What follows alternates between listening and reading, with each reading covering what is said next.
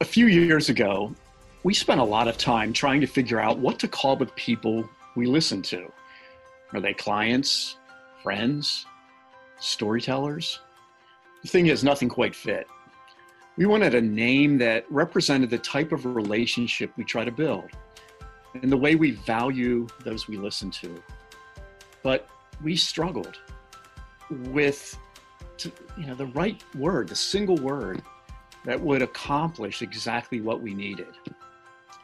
And in the end, we were surprised, really surprised, to find that the answer was staring right at us. Someone with a story to share. Someone who needs a friend. Someone who is grieving, angry, lonely, afraid, or who has questions about matters of faith. Someone who simply needs someone to listen. This is our special sauce. It's our identifying quality, because everyone is the someone and someone to tell it to. It's not just about us. We've never been about one-way relationships. We always hope to establish mutual relationships between friends who are sharing life's journey together. That means that you are someone. You have a story worth sharing. You have inherent worth. You deserve to be seen, heard, and known. It also means that we are someone. We have stories of our own. We value showing up and listening with compassion. We want everyone to know the joy of engaging in meaningful relationships.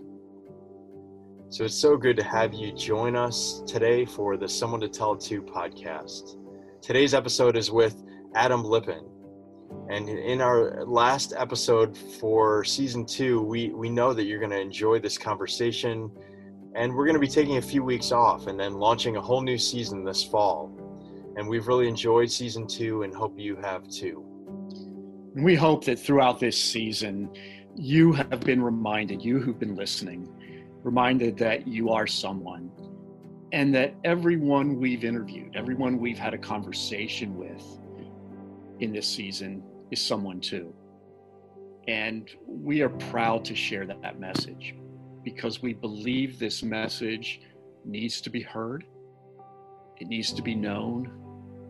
It needs to be embraced by everyone.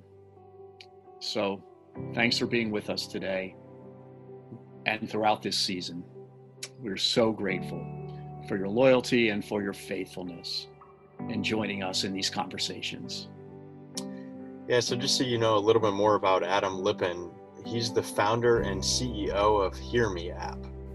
Adam has written, "I started Hear Me because there's a transcendence that comes from being truly heard, seen and validated by another human being seen for who we really are as a whole person without judgment.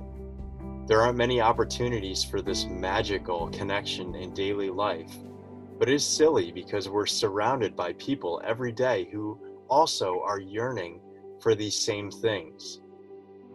So I helped build a platform for making these connections possible whenever we need them."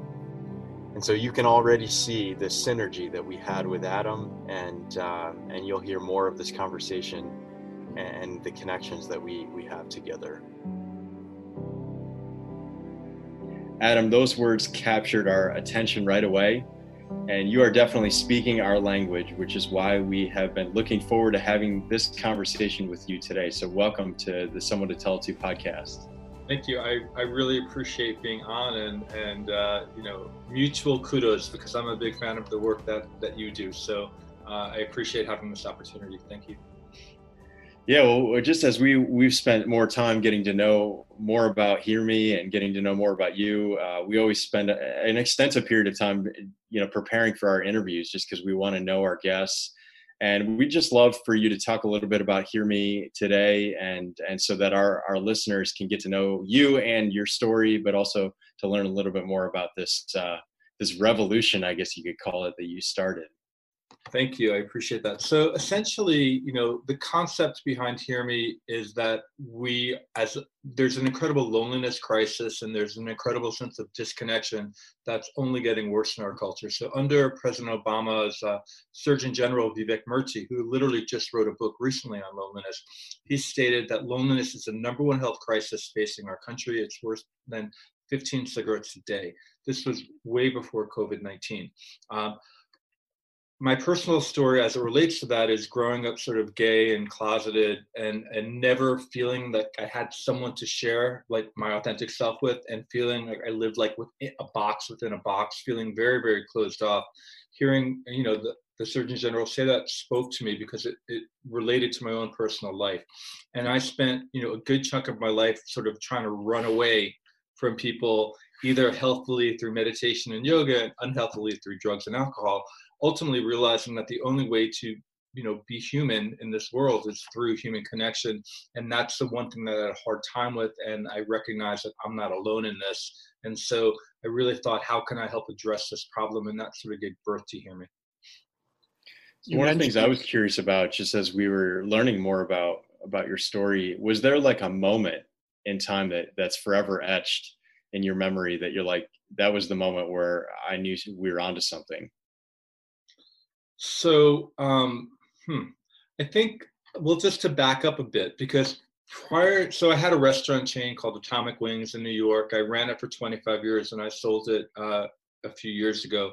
And I do love business. I love conceiving and starting businesses and running a business, but I wanted to do something that more aligned with my values. And for years, I was thinking, how can I do something to, make the world a better place, to sort of pay for the sins of like selling chicken wings forever and giving people heart disease.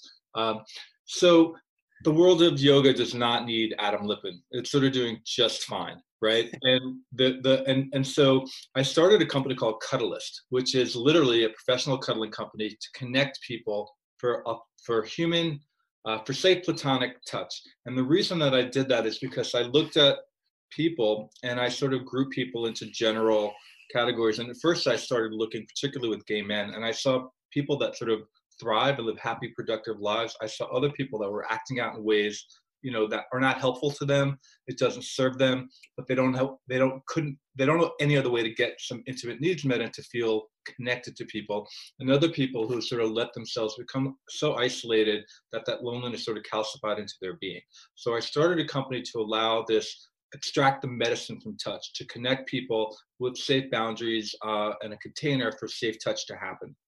In doing that, after a year or two, I started doing some really deep research in who our clients are and why are they paying $80 an hour to have a cuddle session with someone. And everyone loves touch, or a lot of people like touch, but what they really needed and what they really said made them feel human was the connection, being seen, heard, and validated. And we started to have people say, hey, I just want to talk to someone. So I really realized at that moment that people crave human connection, they need human connection. And Cuddlist is still a thriving business. It's all virtual now, obviously, but that really we have an opportunity to connect anyone all over the world instantly with someone that can hear them, see them, and validate them, and be fully present for them. And that I had the ability to do that. So that was the real genesis behind Hear Me. You also mentioned in your answer about the book by Dr. Murthy. It's called Together. Yeah. And what's ironic is that Tom and I are reading that book right now and absolutely love it.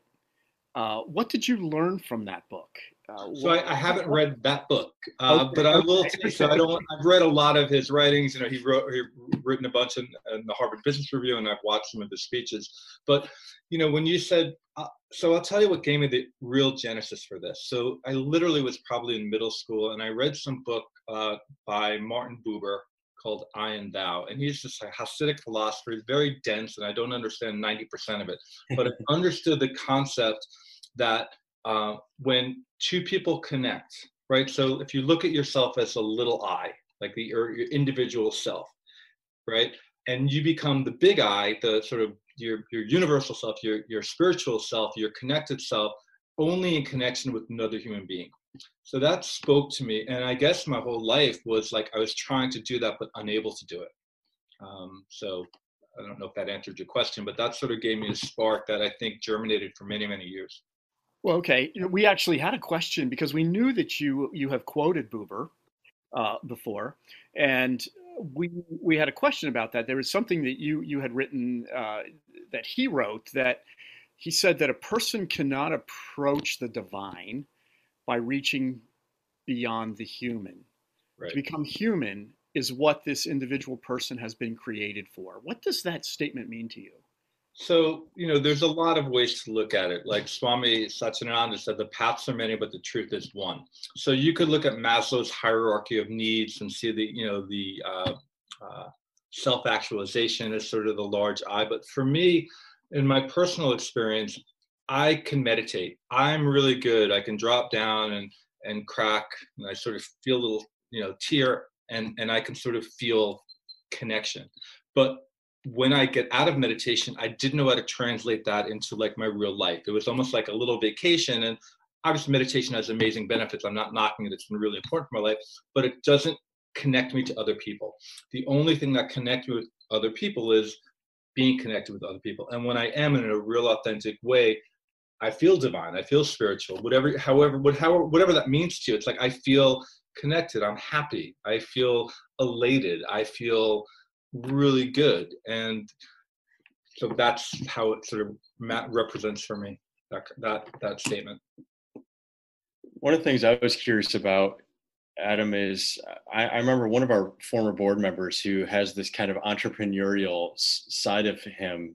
We like to surround ourselves with people who think creatively and come up with new ideas. It's just important for the future of our nonprofit, the future of our business, and the future of our mission. And he shares this story where he was in high school and he remembers back when soda machines were like a really popular thing, when they first got put into a lot of school systems. And he created this idea where he was going to start selling soda pop and candy and stuff out of his locker, because there were these soda machines that were charging astronomical amounts of money, and high school students just didn't have enough money to pay for it, so they would never make the purchase. So he decided that he was going to start buying in bulk at like a Sam's Club, and he started selling out of his locker. And he's like this type of person who, like us, is just constantly thinking of creative ways and innovative ways to carry out our mission. I'd just like to learn a little bit more about your entrepreneurial side. Obviously, it's been a big part of your story. And how did that kind of, come into play when you were creating Hear Me Out? So, again, an early memory, and I've always sort of been conflicted because I love starting businesses and I like making money if I can, and I just enjoy that process. And but I had a conflict because of my sort of, whatever, just about like sort of the morality of business. And I remember hearing Ralph Nader, who, for those of you who don't know Ralph Nader, is sort of the original gangster, like the OG of sort of consumer safety and putting people first. And he said that not everyone that works above the 17th floor necessarily has to have a moral lobotomy. And that spoke to me. And it said to me that I can be in business and I can be a good guy at the same time. It doesn't have to be mutually exclusive. So for me, that gave me permission to do entrepreneurial things. And so in terms of how it relates to Hear Me is, there will never be I don't believe, and if I'd like to be wrong, but in general, a public sector solution to loneliness and disconnection. There's a lot of wonderful organizations working to address loneliness, disconnection. And at the same time, and there's a lot of great work happening, but all of the metadata for the past 30, 40 years suggests an increase in loneliness. Cigna did a great study in 2018 and again in 2020, which states the rate of loneliness is increasing and increasing in a very significant way among 18 to 22-year-olds. There's a lot of factors in place, social media use, etc. But the crisis of loneliness and disconnection, and therefore depression, anxiety, heart disease, every awful thing that you can imagine, is only getting worse. So there has to be another solution. And so my mind is sort of thinks business. So I always think, how can I create a business that can help address this issue? And that's how Hear Me was born. So that's sort of. Yeah, we applaud you because, we're always thinking creatively of how to carry out our mission. And one of the biggest hurdles for us, and we're pretty honest about this, if anybody have read our books, I mean, we're a nonprofit, and one of the struggles is we provide all of our listening services at a donation on a donation based platform, and so people pay as they're able, but that's been a struggle at times because um, we still have staff that we try to care for, and especially in the midst of COVID and things like that. And so it's just been helpful to hear a little bit more of your story and how you've made Yeah. this work. I wish we lived in a utopian society where money wasn't an issue. I mean, I remember I actually had an interview with Ralph Nader. It was one of like the big joys of my life. He interviewed me on his radio show, and we were talking about the need, why people hire professional cuddlers. And I was like, I wish the need didn't exist, and hopefully it won't one day. But right now there's a lot of isolation and loneliness. And I was like, and I have a friend who was part of the marriage equality in New Jersey movement.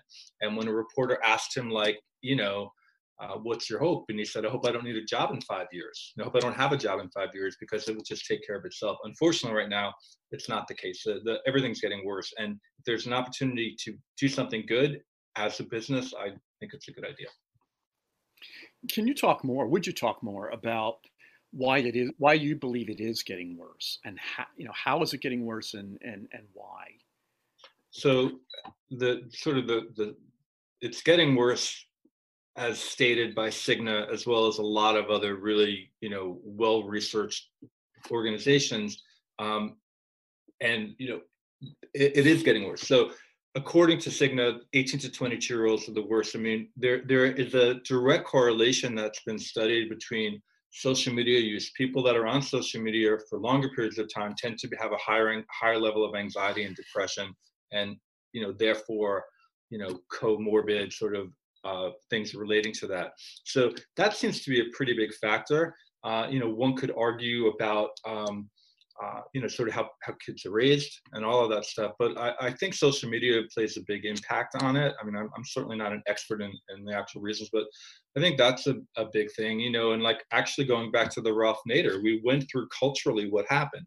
We used to live in clans. We didn't, we grew up together as a community. We made our food together, right? And then industrialization happened, and we moved out of the farms into the cities, and people started living more separate lives, disconnected from their original community in which they grew up on. And we all know the past 30, 40 years, and maybe COVID is going to help, not help, but maybe COVID is maybe a little positive side, is that we're getting back to sort of being with people in our lives in a more significant way because we sort of have to. But I think just the rapid rise of sort of we're all living alone now. And I think just culturally, especially in Western culture, this individualistic strive for success and being afraid to share who you are. I mean, I think social media is designed to put a false narrative. There's a great Buddhist expression. It says we spend our first half of our life creating a personality and the second half of our life defending that personality. Mm-hmm. Right? And I think social media just made it quicker and harsher. And so we are not learning as much. We don't have natural conversations. I mean, I love going to the gym. I used to go to the gym and people were like, you could say, hey, would you spot me? And you can strike up conversations. I mean, I haven't been to a gym in a while. Pre-COVID, you go to a gym, everyone has a device on, and they can't hear you. And so our ability to have this sort of natural, free, conversations that just sort of ended. And I think that that changes your relationship, and it makes it harder to connect when you have opportunities to connect. So do you think that COVID is continuing to make it worse, or are there opportunities with COVID and the way we need to change the way we interact? Do you think that there are opportunities for greater connection to happen because of? I don't. So COVID is awful. People are dying. People have lost their jobs. It has destroyed lives. So I don't want to minimize, please, on any level, the horrific destruction that this disease is having on everyone, or a lot of people at least. So we actually, Hear Me did a study, and what we found out is that the older you are, the more happy you are with the social connections that you have, and the more you're maintaining those social connections and actually improving those social connections in the age of COVID. The younger you are, and part of it's just age, you're so, is the harder COVID has made your ability to feel like a social creature and get your social needs met. So there's a really strong generational divide in terms of COVID as it creates social instability and lack of connection. So the older you are, the more you've been able to handle it and actually feel closer. Like I know my cousins and I, who we would see each other like almost never, like once in a while at a wedding or a funeral or something like that. We get together every month on Zoom now, intergenerationally, and we have this conversation. So we're getting to know each other. That probably would not have happened. So that's, a good thing. So I think it really depends on where you sit. So I think it's necessitating rethinking how we communicate with each other and have relationships. Hi, I'm Lindsay Drew, president of the Jessica Drew Sunshine Memorial Fund, a Hershey-based nonprofit organization founded in memory of my sister Jessie. Our mission is to celebrate her beautiful life by providing educational scholarships to students and support to other nonprofit organizations who embody the principles by which she lived her life, with compassion, empathy, and the belief that love was always the answer. We proudly support Someone to Tell It To, as their mission so closely reflects who Jessica was. A natural, compassionate listener at her core, she was someone everyone in her life could tell it to. We honor her and the gratitude we feel for having had the opportunity to know and love her by paying forward her gift of sunshine that she brought to all of us. We hope by doing so, we continue to shine her light and inspire others to do the same. To learn more, please visit jessiedrew.com.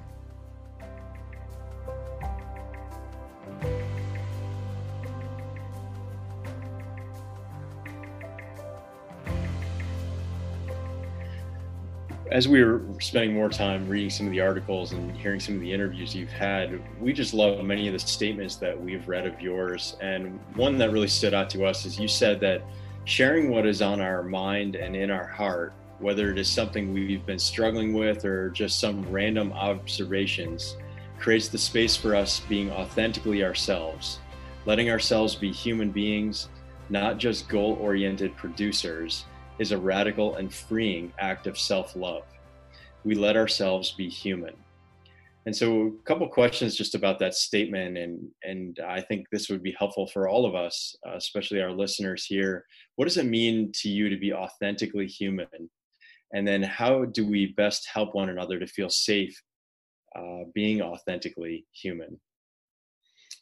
So, good question, loaded question. To be authentically human means to me that I'm not hiding and I can show up without I spent my life, a large chunk of my life, compartmentalizing different aspects of my life, and I don't do that anymore. So when I come to you or I meet someone, I come as my full self. That took time and energy for me to get there. So when I'm not compartmentalizing or I'm not letting fear of not feeling good enough or pick an ism, then I show up as my authentic self, and the benefit of that is I then feel connected and I'm able to show up for someone else. And I think it's fairly evident, or if it's not, the way to make yourself feel better is to make someone else feel better, right?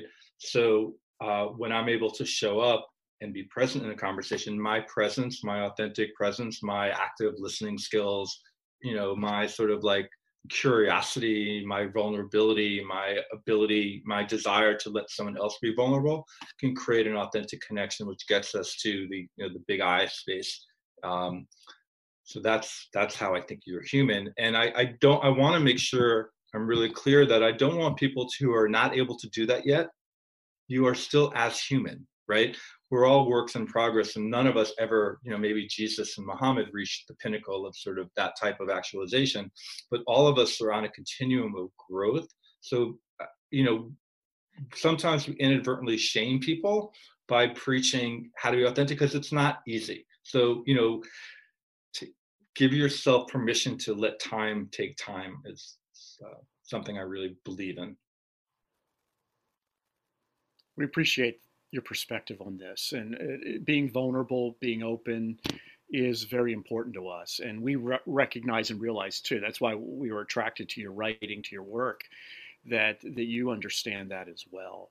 But we know that it is difficult, and it can be very painful and hurtful to be vulnerable with people sometimes if they don't react in a way that that is positive to us. What do you say to someone who is trying to be authentic, their authentic selves, and yet feels as if people aren't accepting of them, or they feel hurt? How can we encourage people? Yeah. So get beyond that to yeah. So there are a few conversational hacks, right? So one conversational hack is you say to someone, it's really hard for me to introduce myself to you. It's really hard for me to start a conversation, but I want to practice. So, so therefore, you practice and get up and try again. So I think if you're feeling something and, trust what your body, you feel it in your body first, like that concept of interoception. So practice, right? So I'm going to take a risk now and I'm going to be vulnerable. And there are also platforms like Hear Me where it's easier because you're not face to face. You can do it in an anonymous fashion where you can practice. So if you can find situations where, there's the comfort, the stretch, and the no-go zone kind of a thing. So if you can find that place where you're, slightly a little bit out of your comfort zone, but you're not in your don't go there zone. I don't know if that makes any sense, but basically you have to practice a little bit and don't beat yourself up and be gentle. Is that something that you've experienced in your own life and in your own story that you could talk about?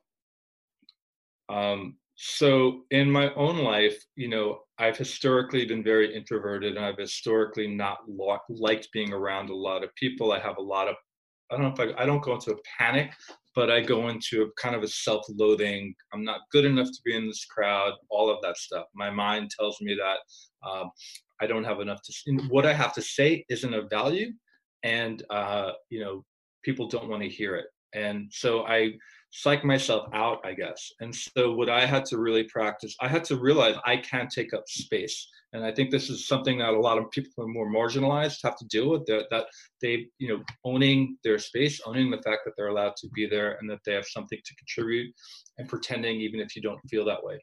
So, I felt like that forever. It's like coming in, when you're hiding a part of your identity. For me, it happened to be my sexual orientation. It's very hard to go into a conversation and to be present with someone when you're not letting them see who you are, because then you're kind of constructing how you think you should be or how you think you should present yourself. So that had been a constant struggle for me. And even past that, even now, it's not easy for me to be naturally, I always say, how does everyone else know how to do this? Sometimes, and I'm learning how to do it. And it's by saying hello. It's by being kind. It's by making eye contact. These little small gestures are really meaningful. But when you feel so bad about yourself, it's really hard to do them because you just shut yourself down. So that I practice that, and then you just get better at it, and you start to become more comfortable. I know when we wrote our first two books, and we're in the midst of a third right now, and in all of them, we express a significant amount of openness and vulnerability ourselves. And I remember after having written our second book, we had an elderly woman who had read the book, and she sent us a message, and she said, I love reading your stories because you help me feel like I'm not such an oddball after all. And to us, that statement was like gold, because essentially that's what it's all about. That's why we are authentically ourselves, because we know that there are so many others that are in similar spaces and don't feel confident or comfortable in themselves at that moment to be open and honest about it. Yeah. So one of the value propositions, one of the main why Hear Me, what I really wanted to get across with Hear Me, is that they're volunteer trained listeners. And a lot of times on hotlines, on sort of like support lines, especially in therapy, it's not designed or allowed for the quote unquote listener, the expert, the person sort of doing the helping, to share anything about themselves, right? It's sort of discouraged, or it's not allowed. That does not allow for actual authentic communication. That does not allow for vulnerability, because you're vulnerable with someone who will be vulnerable back to you. That's how you forge connection. I've been in recovery for 23 years. I've been to a lot of AA meetings, right? And the NIH actually studied sort of the helper model, where one person who's helping another person who's been through something similar co-elevates both, and they both feel better.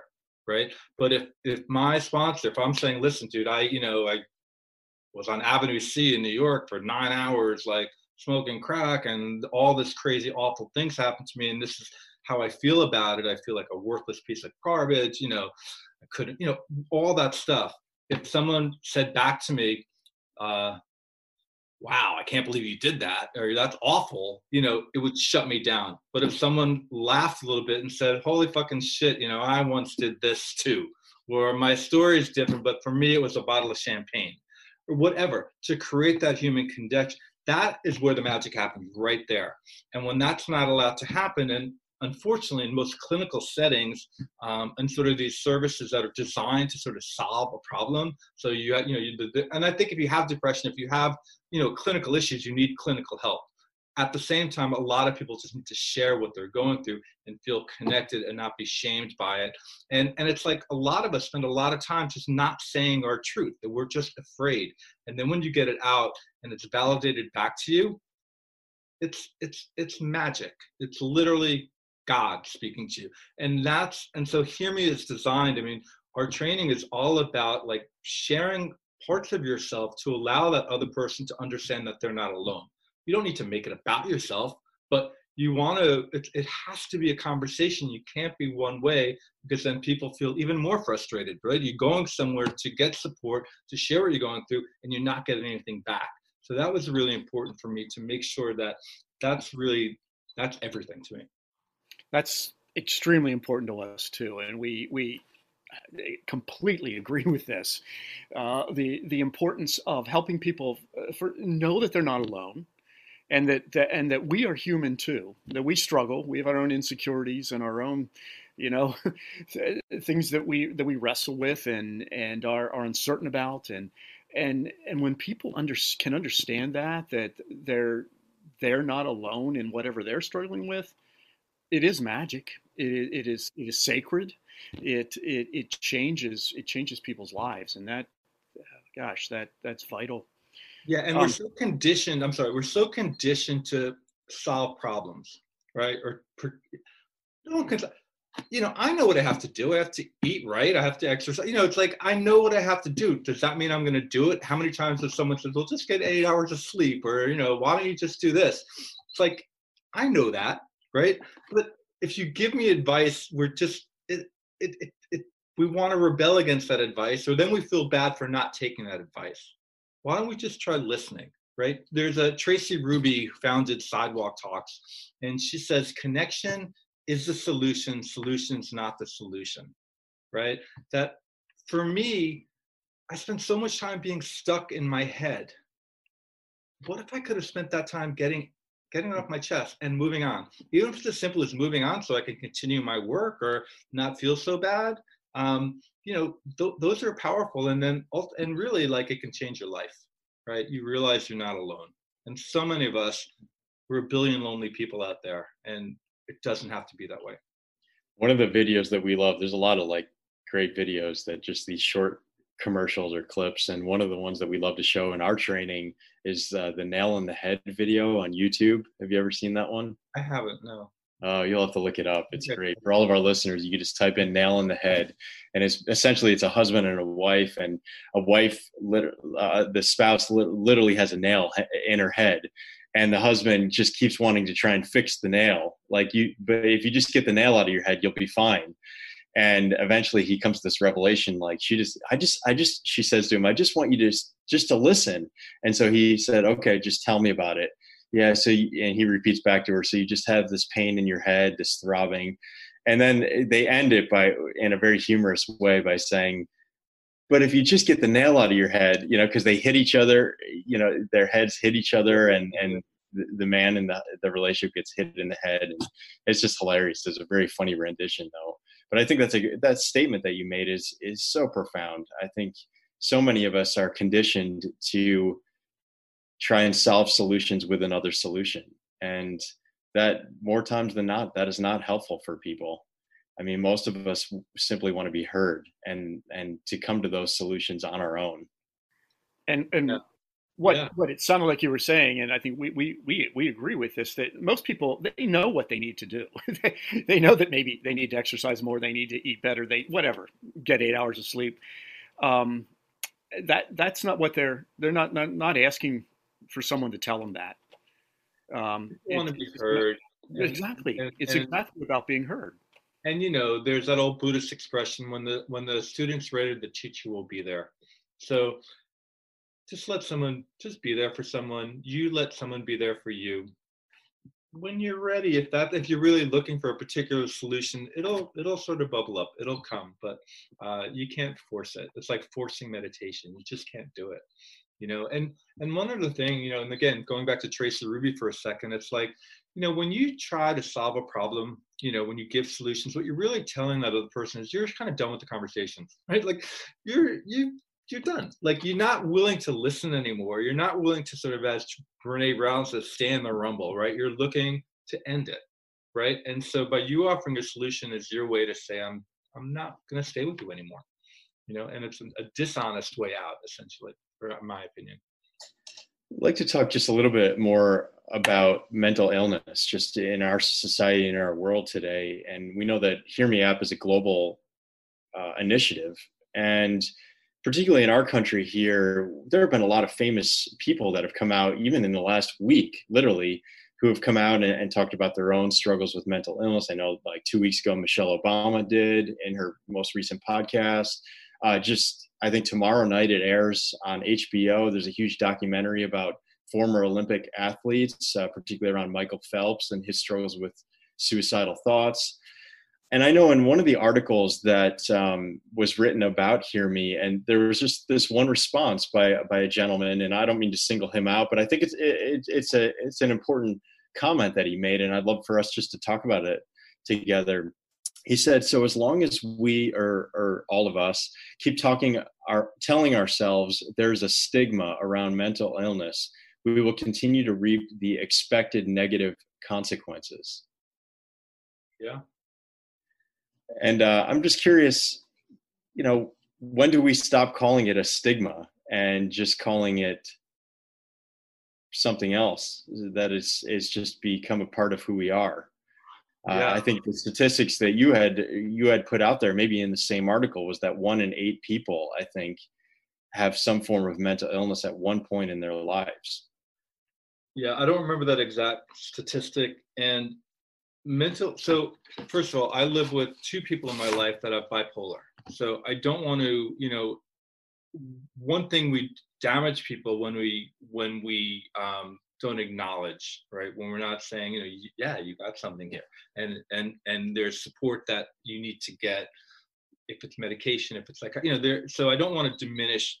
If you have a real mental health challenge, it's really difficult, and stigma is an issue, cost, access, the correct, sort of combination of medication and treatment and therapy, and just sort of, moon cycles. So it's so there, that's hard.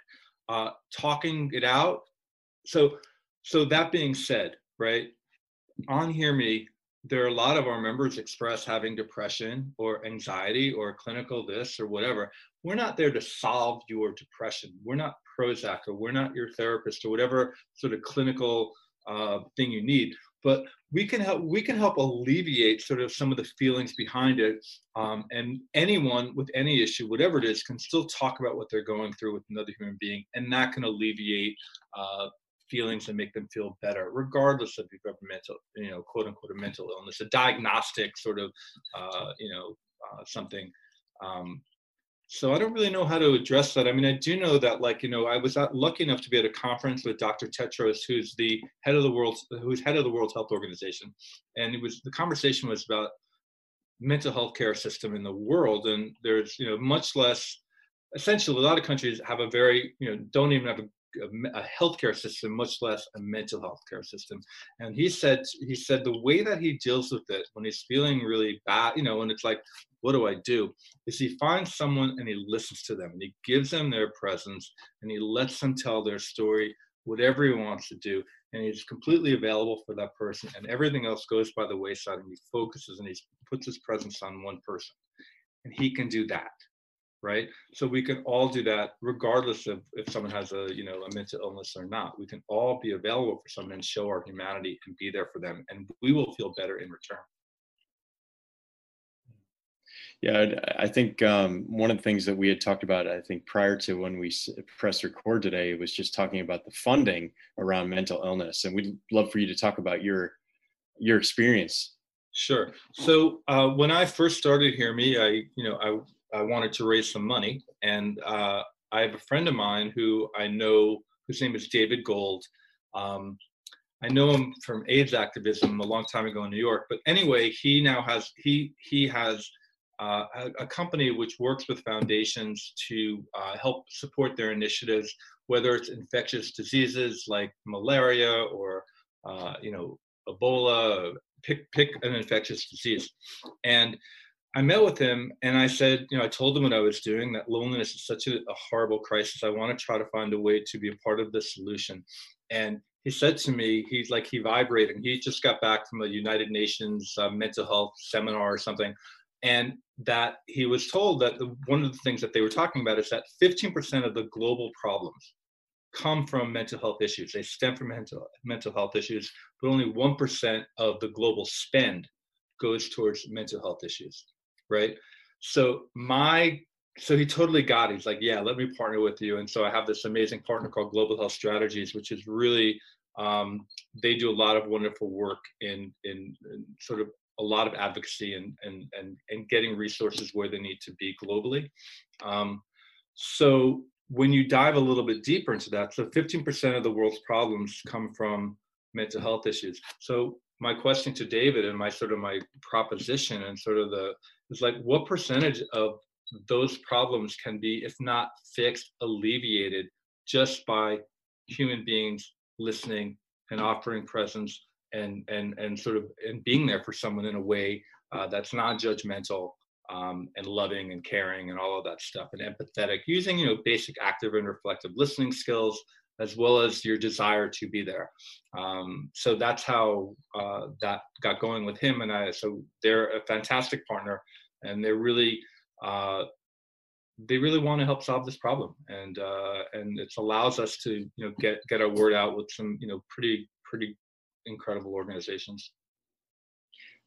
I think just hearing some of those statistics around funding shows how far we still have to go, though.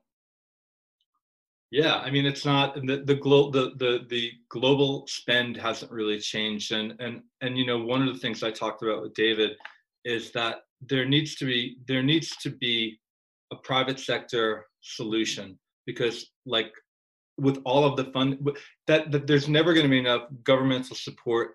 Even if psychiatrists and psychologists could solve loneliness, could solve that sense of disconnection that we all have.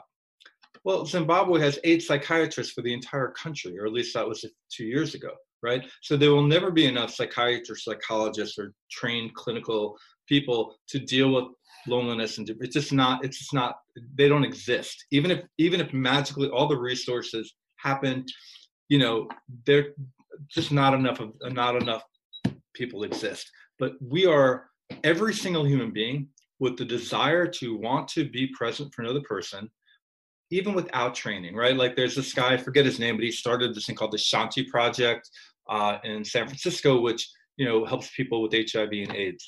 And all volunteers show up and they say, well, how do I do this? How do I do this? How do I do this?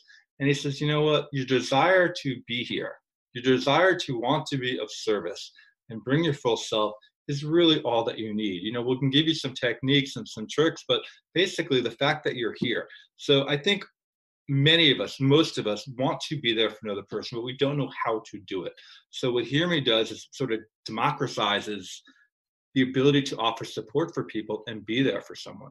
And so that's really exciting to me, because I think that all of us need to deputize ourselves to help solve, mental illness, all of these crises, and we can do it by allowing ourselves to be there for someone. And the rewards that you get from that are really great. So I don't know if I answered your question, but Yeah, absolutely. We love the foundational principles of Hear Me. Things like non-judgment, no fixing, respect for oneself, for others, presuming goodwill, things like that. Could you talk some more about those foundational principles and what they mean to you? Because we think they're vital. yeah. So there's a concept called unconditional positive regard that I love, and that means to me that you assume the best in people, and you assume the best intentions, and therefore you show up with that. So you don't show up with a critical eye. You're not looking. A lot of times we show up for conversations and people, and we're developing our arguments or our responses back, instead of just be an open vessel, right? So I think in order to have an open vessel, in order to have like unconditional positive regard, you need to have like some boundaries around it, and you need to create a safe container for vulnerability. Without safety, without the feeling of psychological safety, nothing can happen, right? Then we're frightened animals, right?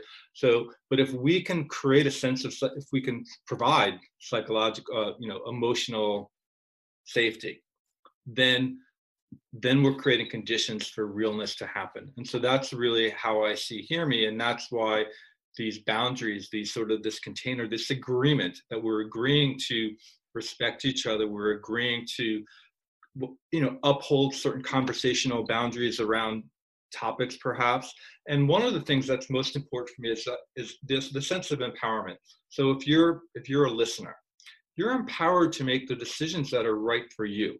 So if someone's talking about something that you don't feel capable, or it's too far out for you, you say to that person, instead of like getting all nervous, you say, listen, what you're talking about sounds really great. I'm not equipped to handle that conversation, or it doesn't feel right for me to have that conversation. And you bring curiosity into it. So if someone asks a question, instead of like describing what you think their motivation is, why are you asking me where I live? Say, I'm curious, why does it matter where I live? Or what will that information do for you? So you respond with curiosity, so therefore you get information, and therefore, you check your assumptions, and most times we're not correct, right?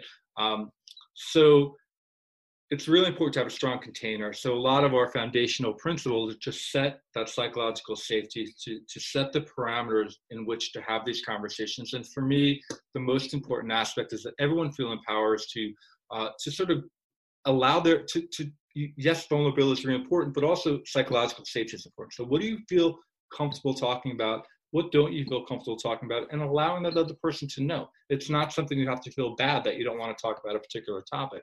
You bring it in.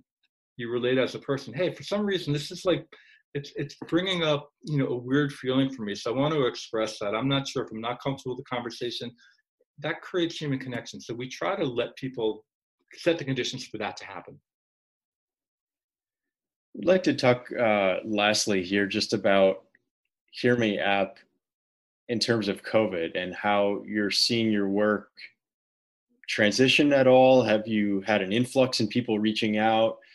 I know in a recent survey that released by Hear Me found that young people aged 18 to 24 feel more isolated and disconnected by COVID-19 pandemic than any other age group. And we'd just like you to talk a little bit about why you believe this age group is having the most difficult time during this unsettled period. I know right before we hit record today, we were talking about the most recent news at Chapel Hill, North Carolina, where there was, these parties that broke out, and now all of a sudden they have to shut down campus again. And I think there's probably a correlation there. So we're social creatures, and we crave connection. We need connection, and so when that connection is taken away from us, when the way that we typically can communicate is taken away from us, especially in that, the younger you are, your goal is to form connections. That's like your mission, and that's you genetically, you know, evolutionarily, designed to be trying to forge connections. And so when that's taken away from you, it's very difficult. Perhaps when you get older, you have some more of those connections, and so it's easier for you. And that's why you see social distancing, and that's why you see the outbreak of COVID-19, in these sort of in those kind of spaces. So, we totally coincidentally launched the app in March when COVID-19 started to really take off. It was a complete coincidence, and it really so. Loneliness has been around forever, and I think with COVID-19, the stark illustration of the need to be able to foster authentic communication and what happens when we don't have it became really apparent, along with some, I lost my job, I can't leave my house, a lot of fear. And so when you have that, the ability, we can't change COVID-19, or we can take personal responsibility, but we can't necessarily personally change the meta sort of what's going on.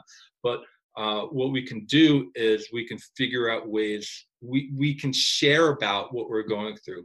It sucks. I'm locked in this house. I have no money. I can't go to school. I couldn't go to my graduation. I mean, we have so many conversations on the app from people who are graduating college, or they're in their whatever year and they had to leave early, and sort of how to deal with that. Or I'm with my family and they're a pain in the asses, and I don't know how to get along with my brother, and I haven't slept in my bedroom in 4 years, and I'm back. So there's just sharing what you're going through, these universal experiences. And one of the things that's so interesting is, like, no matter where you are in the world, especially as lockdown, people, I mean, I've talked to people, a mother of 8 in the Philippines, and someone from a very, conservative religious family in Oman. And the feelings behind all of it are very similar, yet the external situations look very different. So we just share our stories. We share what we're going through. And someone says, it really sucks. I hear you. I'm locked down too. I hate it. I haven't been able to see my boyfriend, my girlfriend in a year. Or I'm locked with my mother too, and I can't believe how much it sucks. Just allowing these conversations to happen helps to sort of like dissipate it and just be real. And it's something we can do. I can't solve COVID-19. I'm not a scientist, but I can be there for someone to listen to the story and share mine back. You can help blunt the edges a little bit, kind of help to make it just maybe a little bit easier to live with and endure. That's what we try to do. And again, it gets back to reminding people that they're not alone. They're not alone. And it's something we all need to know, that we're not alone. We're not. And it's like like I said, I've been in recovery, and there's a woman, Cookie, who used to say, Park Avenue or Park Bench. She goes, the situations are different, but the feelings are the same, right? So, and I've had enough conversations, and I really do believe this is true. We all have the same, generally fears, anxieties, hopes, and desires as anyone else. So when I put my head to the pillow at night, I'm thinking about, money. I'm thinking about my family. I'm thinking about health. I'm thinking about those, fucked up, whatever at work. And I want things. I just want to, we all of us have very similar feelings. We all go to bed. We all wake up. Our external circumstances are different. We're certainly aware of, like, a lot of institutionalized issues which create a lot of really awful conditions. But in general, we all have the same feelings, and we can all relate to each other. We just have the desire to do it. We just have to have the desire to be present for someone, and then the avenue to do it. So what I hope with Hear Me is that for people who have that desire, they have the avenue to be of service, and they can also, people toggle back between a listener and a member. So you can be a listener, really, wanting to be available for someone and share part of yourself, or you can be a member at another time, anonymously, just sort of sharing what you're going through, and have someone else sort of help prop you up and be there for you. Well, I think, Adam, your work, like our work, is more needed now than maybe ever before. And so we just applaud the work that you're doing. We applaud the fact that you have this kind of entrepreneurial mind and spirit, but yet you also have this very strong mission-oriented part of you too, and how you're trying to intersect the two and really make the world a better place, a more holistic place. And we appreciate that so much. So thanks for taking some time to be with us today. If people want to learn more about Hear Me app, how can they do so? So you can download the app at Android or iOS, hearme.app, or our website, hearme.app. And my email is adam@hearme.app if anybody wants to email me. I'm sure I'm on Twitter. But essentially, you can download the app on either app store or just go to our website. Adam, we resonated with your philosophy, with your words, your writing, your speaking, with what you're thinking right away. And so it's been great to connect with you, and to collaborate with another person who sees these things the way we are, the way we do. And we appreciate your time. We appreciate your efforts and everything that you're doing. So thank you very much. Thank you. And I'm feeling very validated, just so you know. And this is sort of like when we see someone, you're seeing me, I'm reflecting back, you're reflecting back. We just want to make that available for as many people as possible. I'm a big fan of both of you. Thank you very much. Thank you. Well, thanks again for tuning in to today's episode. Again, this is the last episode in season 2, and we're just really proud of some of the topics that we've discussed. Topics like empathy, loneliness, racial divides, activism, being in the arena, COVID-19, obviously, grief, overcoming life circumstances, and others who are in this arena with us. September marks National Suicide Prevention Awareness Month, and we thought it was especially important to highlight it here at the end of this episode, because suicidal thoughts, much like mental health conditions, can affect anyone, regardless of age, gender, or background. Every year, thousands of individuals die by suicide, leaving behind their friends and family members to navigate the tragedy of loss. And in many cases, friends and families affected by a suicide loss are left in the dark. Too often, the feelings of shame and stigma prevent them from talking openly. National Suicide Prevention Awareness Month is a time to share resources and stories in an effort to shed light on this highly taboo and stigmatized topic. We use this month to reach out to those affected by suicide, to raise awareness, and to connect individuals with suicidal ideation to treatment services.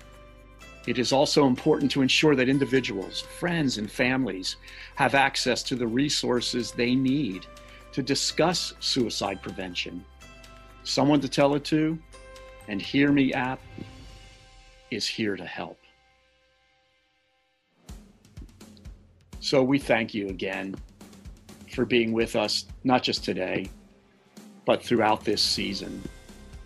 This is our way, someone to tell it to's way of being in the arena. One of the ways that we can very publicly help people, we hope, to remember that they're not alone, and help people to know that they are truly someone. We just wanted to take another minute to thank all of our podcast sponsors, and to especially highlight the individuals who have supported us week in and week out, bi-monthly. Also, 2 organizations in particular. We wanted to thank Wonders Found Thrift Store, located in Harrisburg, Pennsylvania. You probably heard their commercial several times throughout season 2, and now most recently, the Jessica Drew Sunshine Memorial Fund that was highlighted in this episode a few times, and especially as we link it with one of our previous episodes with Lindsay Drew, who's one of the founding members of the organization. So thank you. And as we take this break now at the end of the summer, we look forward to you joining us again this fall as we begin season 3 of the Someone to Tell It To podcast. So we say goodbye until we listen again.